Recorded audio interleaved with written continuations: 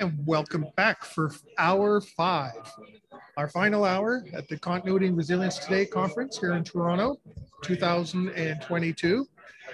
James, we've been talking each other's ears off today and got lots to say. We have. We've made it to the 2 o'clock hour. This hour is brought to you by Stone Road, a firm that aims to reduce corporate suffering by helping companies identify, prepare for, respond to, and overcome adverse situations. Thank you, Stone Road, for sponsoring the final segment of day 1 of Continuity and Resilience Today.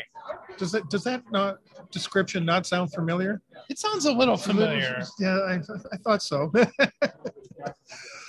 So I wanted to start off this hour talking to you about something that I had heard the other day. Actually, it would be about a week ago now, from a senior executive at an executive company where I'm working. And he said that because they've made it through COVID and they got through COVID and dealt with it, that they can manage any other disaster or crisis now. You know, they're well prepared. And to be honest, I was, how do you put it? Gobsmacked. Nice words. You know, and I don't think that's true. Just because you got through COVID. Okay. Sorry, getting messages while we're talking here. I don't think that's true. Just because we made it through COVID does not mean that we can respond to every other disaster. An earthquake is not going to have the same impact that a COVID has, or a burning building is different situation. An active shooter is a different situation. And I don't think the learnings from COVID, some of it maybe, there will be some learnings that can carry on through to other situations, communications and things like that. But I don't think that's fair or the right thing to say for any executive to think that because they've come through COVID, they can address any disaster or crisis now. Yeah, that's really interesting. A few segments ago, we spoke about how you have to go through a situation to be resilient. Mm-hmm. That's the positive aspect.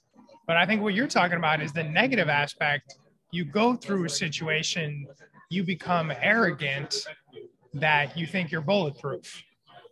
And that's not necessarily the case at all. Yes, many organizations have survived the biggest pandemic in the last 100 years. But what does that have to do with ransomware or an active shooter or reputational damage? A little bit is similar, but a lot is very different.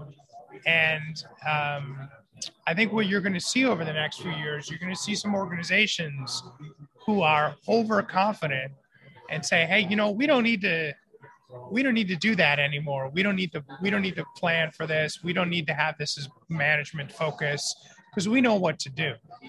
But to me, that's a faulty argument because that'd kind of be like, well, we trained and ran a marathon 5 years ago. So tomorrow we're going to go do another one. We should be good, right? I've already done one. I know what it takes. I've got my shoes and my gels and my tape, and I'm just going to go bang 26.2 miles out tomorrow. What's going to happen? Fall flat on your face, hurt, you'll be in the hospital. Exactly. So I would like that. Once you were gobsmacked, what was your response? Well, I got it. Did you respond?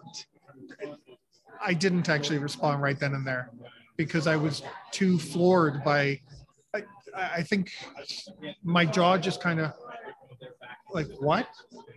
How can you equate all disasters to be exactly the same? And maybe his involvement wasn't as much as he thinks it was.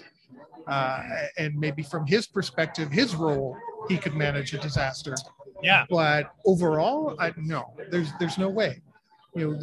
I mentioned, there may be some learnings you can take, communications. Maybe he saw that the crisis management team that was involved was working really well together. Oh, then we should be able to address it. So from his perspective, we can get through any disaster. When I stepped back, I even though I was still floored by what he said, I don't think he really meant and was trying to equate. And if he was, wow, that a tower on fire, a towering inferno, is going to be the same as an active shooter or an earthquake that suddenly happens, or a tornado, or outside a snowstorm right now. I don't think he could really see the same situation each time. I think he saw one little piece of it and thinks that because that went well, or I was a part of these one weekly meetings, because they went well, then we can deal with everything. But the next situation you may not be involved with, or his boss may be involved with, and he has a lesser part to play. So, it was just really surprising to hear somebody say that. Yeah, it gets me thinking back when we talked about some of the differences between business continuity and resilience. And that's one of the stark things for me is business continuity may be focused on a single building or a single business process or department.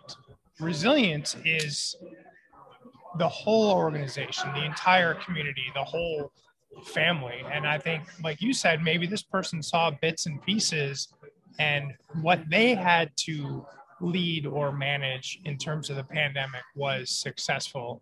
But was everything successful for the organization? And sometimes you just get lucky with things, right? And I don't think people like to admit that. Just we spoke about earlier about how people often don't want to admit that they're wrong, or they're not in a culture that they can admit mistakes. I think people don't want to admit sometimes they just get lucky. Yeah. In life, no matter how much you plan or your forethought, or sometimes it's just something happened that you had no control over, that you had no idea was going to happen, but it happened in your favor. And luck is, a part of life. And sometimes you just put in new sprinkler systems and then the building caught on fire. Was that risk management? Was that mitigating risk? Was that luck? It's a little bit of everything. Some organizations were more suited to being not prepared for COVID. But if you have all people in cubicles or back office, and now we need to work from home, that's an easier transition than we run a retail store. Mm-hmm. So some of that is luck in terms of the specific event that happened was easier to manage for some organizations than other. It just became a resource and technology issue, which is an easier fix. Yeah.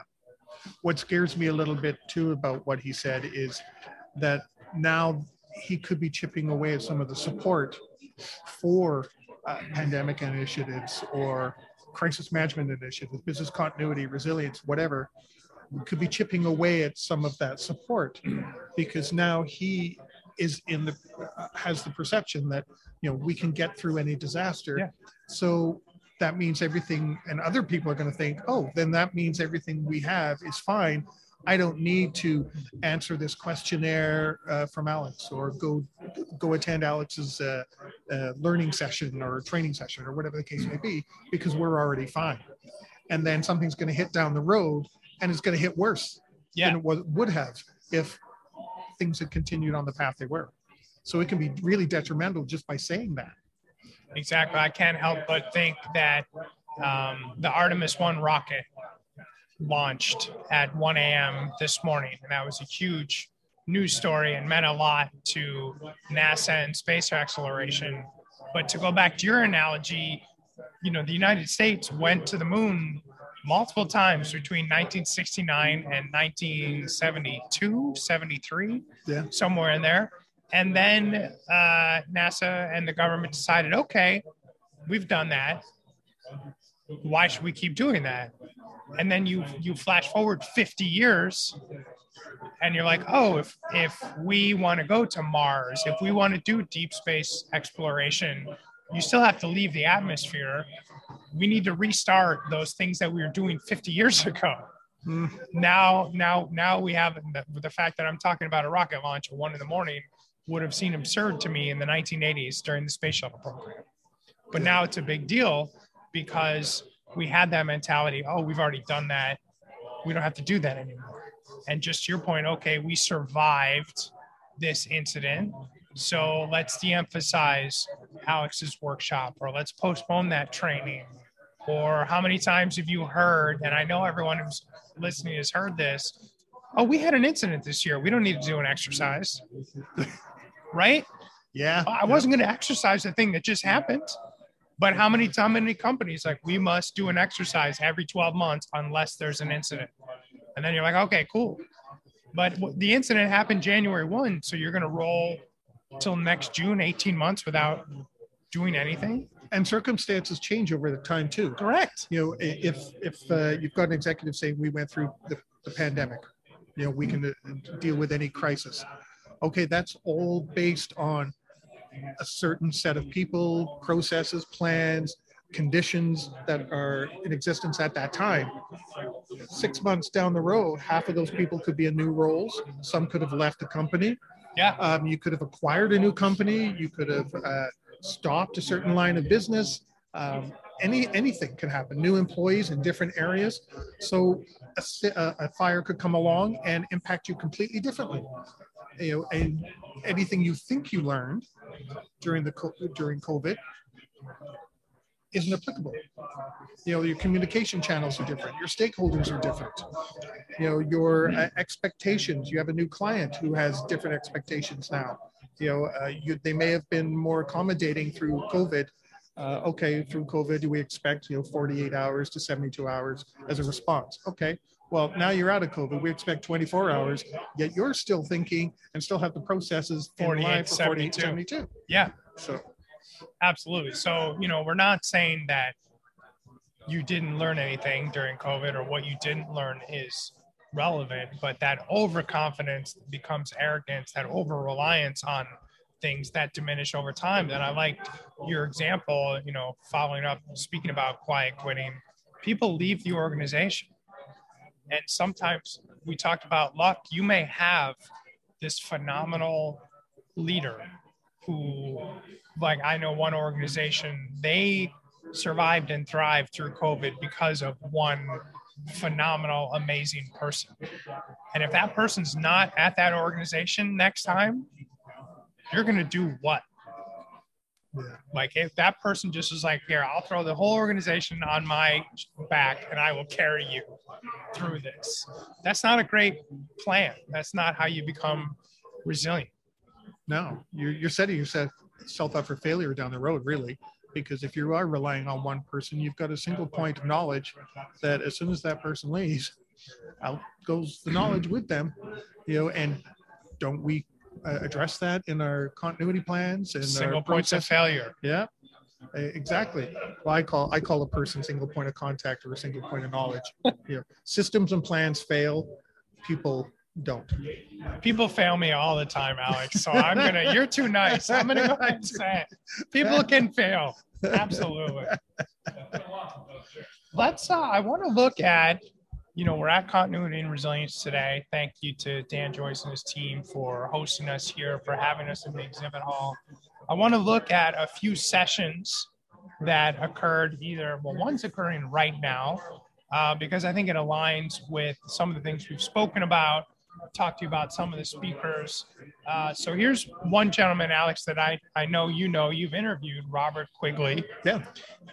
He is speaking in 5 minutes on avoid the great attrition by focusing on, you're never going to guess, employee life-work balance rather than work-life balance.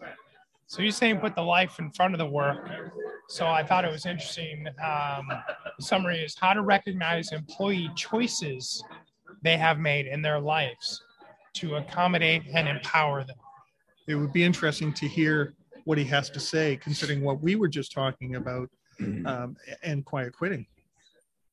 I think for one of our future broadcasts, you have always mentioned this, we need to figure out how to be mobile with our audio visual.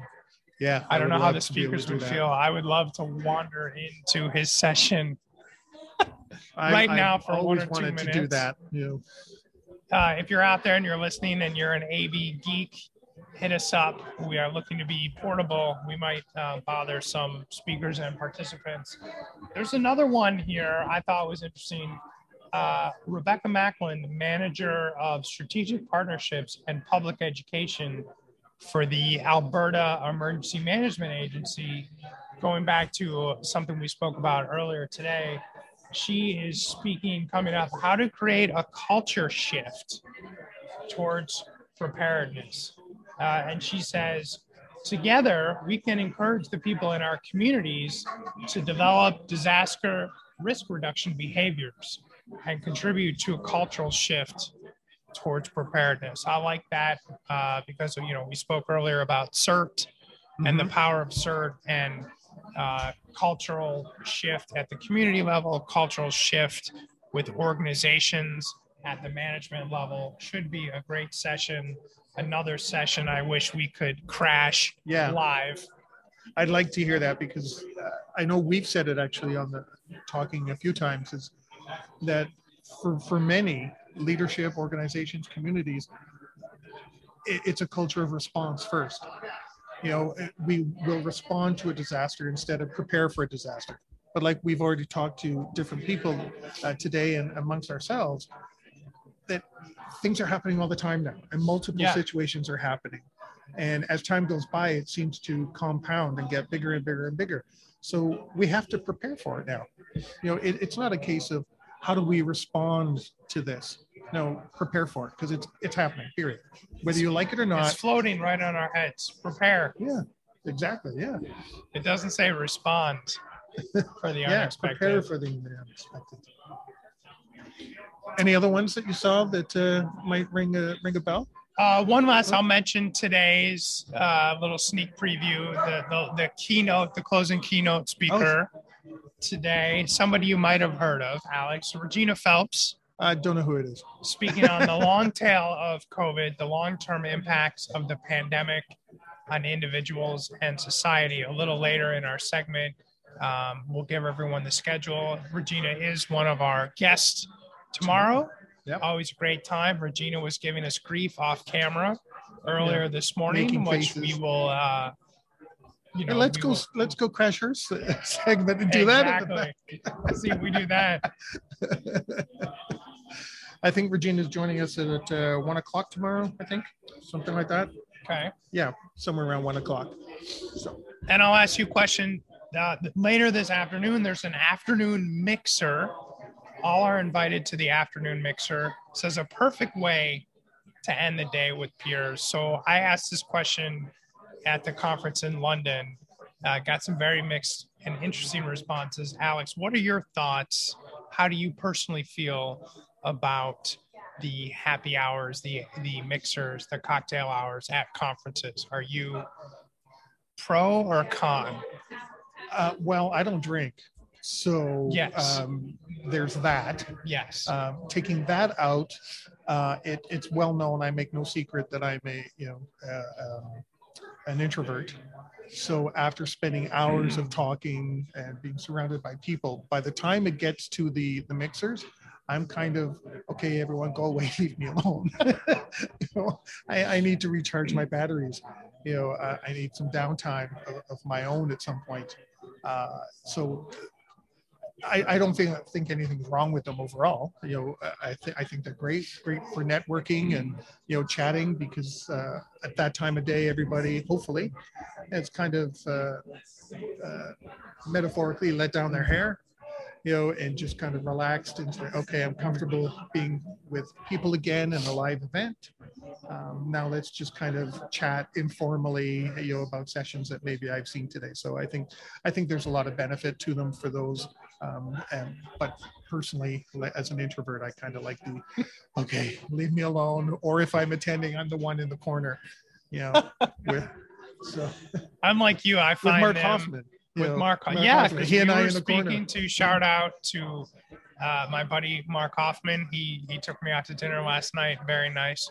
But it got me thinking. He was sharing with me at a conference that he likes to get to them early, and they're a lot of work for him. I find them, for me, I'm always aspirational when I look at a conference agenda. Yeah, I'm going to be at breakfast at 7 in the morning, and I'm going to go to sessions till 5. And I'm going to do the mixer, and then I'm going to go to the vendor dinner, and then I'm going to go back to my room and work for 3 hours and wake up at 4 a.m. and work out and never sleep. And then the first day hits, and I'm like, I'm reevaluating this process. I'm going to skip the mixer, catch up on email, talk to my family, go to bed early. I was so excited for today's broadcast. I woke up at 3 a.m. and I was looking around. I was like, it's a little early. It's a little early. I'm an early riser, and that's early for me. I was like, what do I do now? So I was very productive this morning. If you got an email from me between 3 and 5, I apologize, but that's the time I had. So afternoon mixers. One thing that'll be interesting. This is the first conference I've been to, Alex, where it's been snowy now. Have you ever been to a conference? Well, you're Canadian. I'm Canadian, so yeah. I tend to go to the conferences in California, in Arizona. So usually it's like during that last session, should I go to the pool, or should I go to that last session? Should I go to that refreshment break? Here, we're staring at, what's the weatherman say? He says it's cold and snowy. We're supposed to get some more snow. I know that, which is probably why I'll be leaving a little early. It's gray and cold and snowy. We're currently in a room without any windows. Feels like a casino. So I don't know if it's light out, dark out, blizzard. No, very bright though. Yes, there are, it's funny, talking about different definitions of resilience. When Alex and I were preparing for this conference, and based on some other broadcasts we had some concerns about, would the lighting be bright enough? And as you can see by the shininess of our faces, we ended up right underneath. There is a lot of lighting. We had to change out some of our backgrounds and green screens because it's so bright in here that our communications platform got grouchy. Yeah. So again, I think that goes to preparing for the unexpected. We were focused on, we think these 3 things might be the challenges for our broadcast or for our business or for our lives. And then those 3 things were amazing. And it was these things over here, these other bumps in the night that we had, thank the microphone 4, right? Who would have thought we'd be on microphone 4? I did the testing with Voice America last night. Have the exact same setup last night at home, same microphones, plugged into everything the exact same way. And yet today, those microphones refuse to work. So we have our backup, thank goodness, for James bringing his backup microphone. My checked bag full of electronics that immigration wanted to poke through. I'm very thankful. They did a very thorough job. They didn't take anything, so I'm great for that. But it turns out if you carry a microphone and cameras and extension cords and power packs and hand sanitizers in your luggage, they will want to see what you're doing. Yeah, what are you up to? Yeah. Well, we got through it. We're recording. We're getting the message out there. So what can we finish up on? We got, 20 minutes left? We have 20 minutes, so let's figuratively and literally open up a can of worms. You said you wanted to open up a can of worms. Well, I want to know why people are afraid to open up a can of worms. Well, in our case, it's because we turn a 5-minute segment into an hour and a half. But true. But seriously though, let's give us your opinion on a can of worms. Well, we kind of touched on it once before, I don't know, about a year ago or something, where we mentioned that in our roles as business continuity or resilience or crisis managers, whatever the case may be, when we identify a risk or an issue, a problem, something that we see in our plans, our processes, or our communications, we shouldn't be afraid to bring that forward. And unfortunately, we keep encountering sometimes people that are saying, no, we don't want to open, we know about that. We don't want to open up that can of worms. But then when that can of worms gets opened somewhere else through either a project or something else that's happening, it ends up coming back to us anyway, going, well, if you knew about this, why didn't you say something? So I'm wondering, how do you deal with that? Because part of me wants to bring it forward and open the can of worms, and I always do. I've told people that I work with right now, I said, well, if you want to convey a bad message, let me do it, because I'm not afraid to say anything. But that's not always the case. You end up with a director or vice president. No, I don't want them to know about that. And that's when sometimes reports or some of our statuses get watered down because people are afraid to open up the can of worms, and it gives wrong perceptions to leadership, thinking that, oh, everything's tickety-boo, we're all wonderful, everything's in a great standing. And so I wanted to talk about that, why sometimes we are afraid, to open up that can of worms, and why we don't just go and do it. Yeah, I think because if you look at it, that's a very good point. If you look at it rationally, these problems don't just go away. It's very rare where this sort of Damocles hanging over our head, we just look up, it's magically gone. But I think for a lot of people, maybe fundamentally, they're just in denial about, if I don't want to talk about this problem because then it doesn't feel real. Yeah. But by doing that, it becomes a bigger problem. I always share with my kids, when you get in trouble, when you do something stupid in life, and you will, that's how you grow, the earlier you tell your dad, the sooner I can help you solve the problem. Right? So you can wait and let this thing fester and you can hide it. Or like you said, well, we won't take this issue to management. It will come out. Right? It's just a matter of when. I was recently listening to a podcast series on the Volkswagen diesel scandal. Oh, yeah. And how they, engineered those cars under test conditions to show much lower emissions than they actually had. And there was a lot of post-mortem around who knew what, when, and were those people, like, did people know at the very top? Did the CEO know from the start? If not, when? And I thought it was interesting. Like, at what point did someone tell their CEO, like, hey, this thing has happened? Who had the courage to bring that up?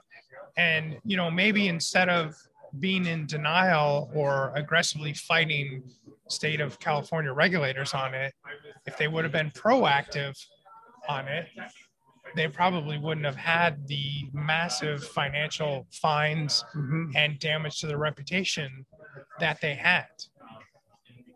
Yeah, and that when, if there's a can of worms to deal with, let's say, regarding crisis management, you have a person that is stopping, it's becoming a bottleneck, is hindering you. Yes, it's a delicate situation, but you got to bring it forward. You have to say that, Alex is not working out in that position. Maybe he's better off helping us out in this area here. There's delicate ways of doing that. HR is trained to do those kind of things. Some managers are too. But you have to bring that forward, or otherwise you're going to end up with a real situation. And I'm conveying the wrong message to media. Yeah. And I'm causing more problems. When all that needed to happen was to have a culture that allowed, somebody to say, hey, Alex isn't the right person in that role. And by hiding it or trying to keep it locked inside that can, we create bigger issues down the road. And even some of them are unforeseen because we have no idea what could happen, what I could turn around and say if I'm the crisis manager with no training. Yeah, and I understand that. I hear people say to me, I don't want to have an awkward conversation. Of course you don't want to have an awkward conversation. The word awkward is in there for a reason. No one ever says, I don't want to have a pleasant conversation. Yeah. I don't want to have an awkward conversation. But I would rather have that awkward conversation early when it's still small, when there's something you can do about it, than when it's too late. And I say, I'd rather have the conversation, hey, Alex, Mr. CEO, we have some issues with the design of this product, as opposed to, I'm sorry, Alex, we have to file for bankruptcy because we sold 10 million of these things and now we're getting sued and they're recalled. Those are both awkward conversations. One, the first one, opening that can of worms early, you have an opportunity to fix something. Yeah. If you wait until the end, the can explodes Yeah, and then it's too late. You can't put. There's an expression. You can't put something back in the box. We're gonna say you can't put for today only. You can't put worms back in the can. Yeah, you can't put the worms back in the can. I know there's an expression about that. And I can't remember it, but there's lots of better expressions. Cat's out of the bag. For today, cat's out of the bag. That's it. Yeah. More confusing. Why was the cat in the bag in the first place? Yeah, really. But my cat would not like being in a bag. Yeah. So, Alex, let's do a recap of today, if that's okay. Can you even remember? What did we talk about? We've had some amazing guests today. We had Kevin Newman. Yep. It was phenomenal. I wanted to take like a selfie, but I thought that would be unprofessional. But I was like, he's kind of a big deal. I kind of wanted to say. I was like, can we? I was like, excuse me, sir. So if you're watching, we missed that. We had some great. We do have some of it recorded. Yes. So, we did have some technical issues when we got started. Yeah, so But we really appreciate. We tried to get him for a while. Him and his team were very accommodating. I mean, Kevin was very gracious. That was phenomenal. So what a great conversation we had with him. Some people, I just wanted to chime in. Yeah. Some people may not realize, but I know Americans may know Kevin Newman from ABC. And Good Morning America. Yeah. But for years, he was a top journalist in Canada on Global National and other stations as well. He was very well known. It's kind of like having a Sam Donaldson or somebody, come and sit down with us. So it was a great. I was thrilled. Great conversation. And he was here, his keynote speech, Lessons from Disasters, Past, Present, and Future, very powerful. We spent some time with Francis Ravenel, who dialed in remotely. So we did a live broadcast with someone remote, like 3 parties. I'm not even sure. I'm not even smart enough to grasp how we did all that. He had some really interesting things to say around drones and search and rescue and first responders. Quiva Culleton, who I've known for several years and have never met in person. She's with HPE, came and spent some time with us. She also brought us chocolate. We had some of it. We appreciate the bribes. Tastes great. They were fantastic. We've had some great sponsors and advertisers. Mm-hmm. Basecamp. Well, you mentioned Francis from Basecamp Connect, Illuminate Advisory, Stone Road, Resilience Think Tank. And since we got a few minutes, we can give a little preview of what we have tomorrow. We have scheduled to appear. I've never said that. That's kind of exciting. Scheduled to appear. Chloe Dombrowski with DRI. She's I've seen her on Forbes these days, on CNBC, another very famous person, I guess, in our industry. Also scheduled to appear Brock. I don't know Brock's last name, so I'm not even going to check. Brock Holowachuk. He is with Disaster Recovery Institute Canada. He is the sitting chair of the Certification Commission, of which I'm a member of the Certification Commission as well. I'm a commissioner. I'm going to have some questions for both of you. As we mentioned, Regina Phelps will be here tomorrow. We're going to do my first ever live Thursday Thoughts at 11:30 Eastern. I can't re-record that, so we're going to let that fly. And our sponsors tomorrow. Are we recording that here? Right here? Yeah, like right here. So we're recording ourselves recording you. Yes. Oh, interesting. It's Recordception, and we can talk about that in real time. Our sponsors tomorrow, Illuminate Advisory, Stone Road, and the Resilience Think Tank. And then tomorrow night, going to a hockey game. Probably won't be broadcasting live.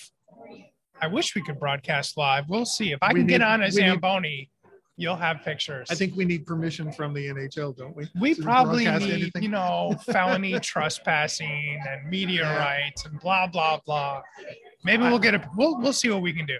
I actually had to look up how to get downtown to the Scotia Center because it's been 16 years since I was on the subway station system in Toronto. So I'm a huge hockey fan. Go Lightning. Never been to a game in Toronto. I'm excited. Thank you for getting us tickets. We'll take some pictures, secretly broadcast. Yeah. We'll see if we can get into a locker room or on a Zamboni or something. Try and get something, yeah. We'll see what we can do. Also, for those of you interested, the BCI Awards will be live tomorrow at 2 p.m. Eastern.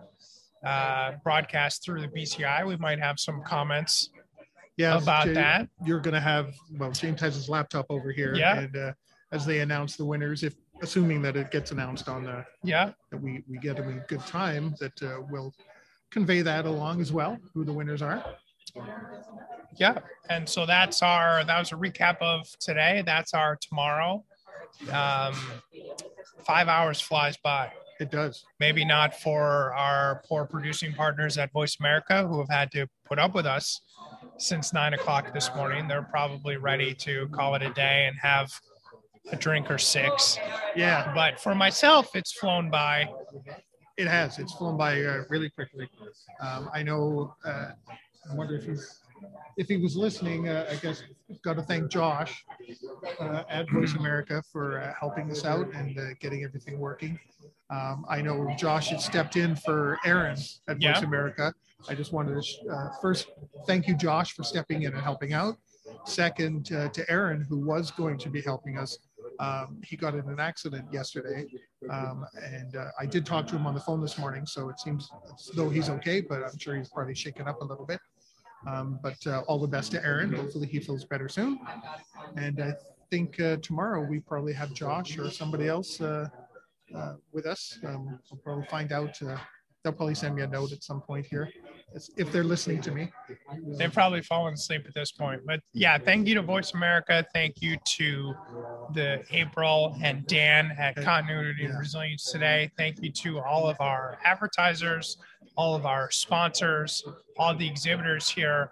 Alex, what's one thing you've learned today? Do you have a resilience or risk lesson that you check everything twice. Test it twice, not just once.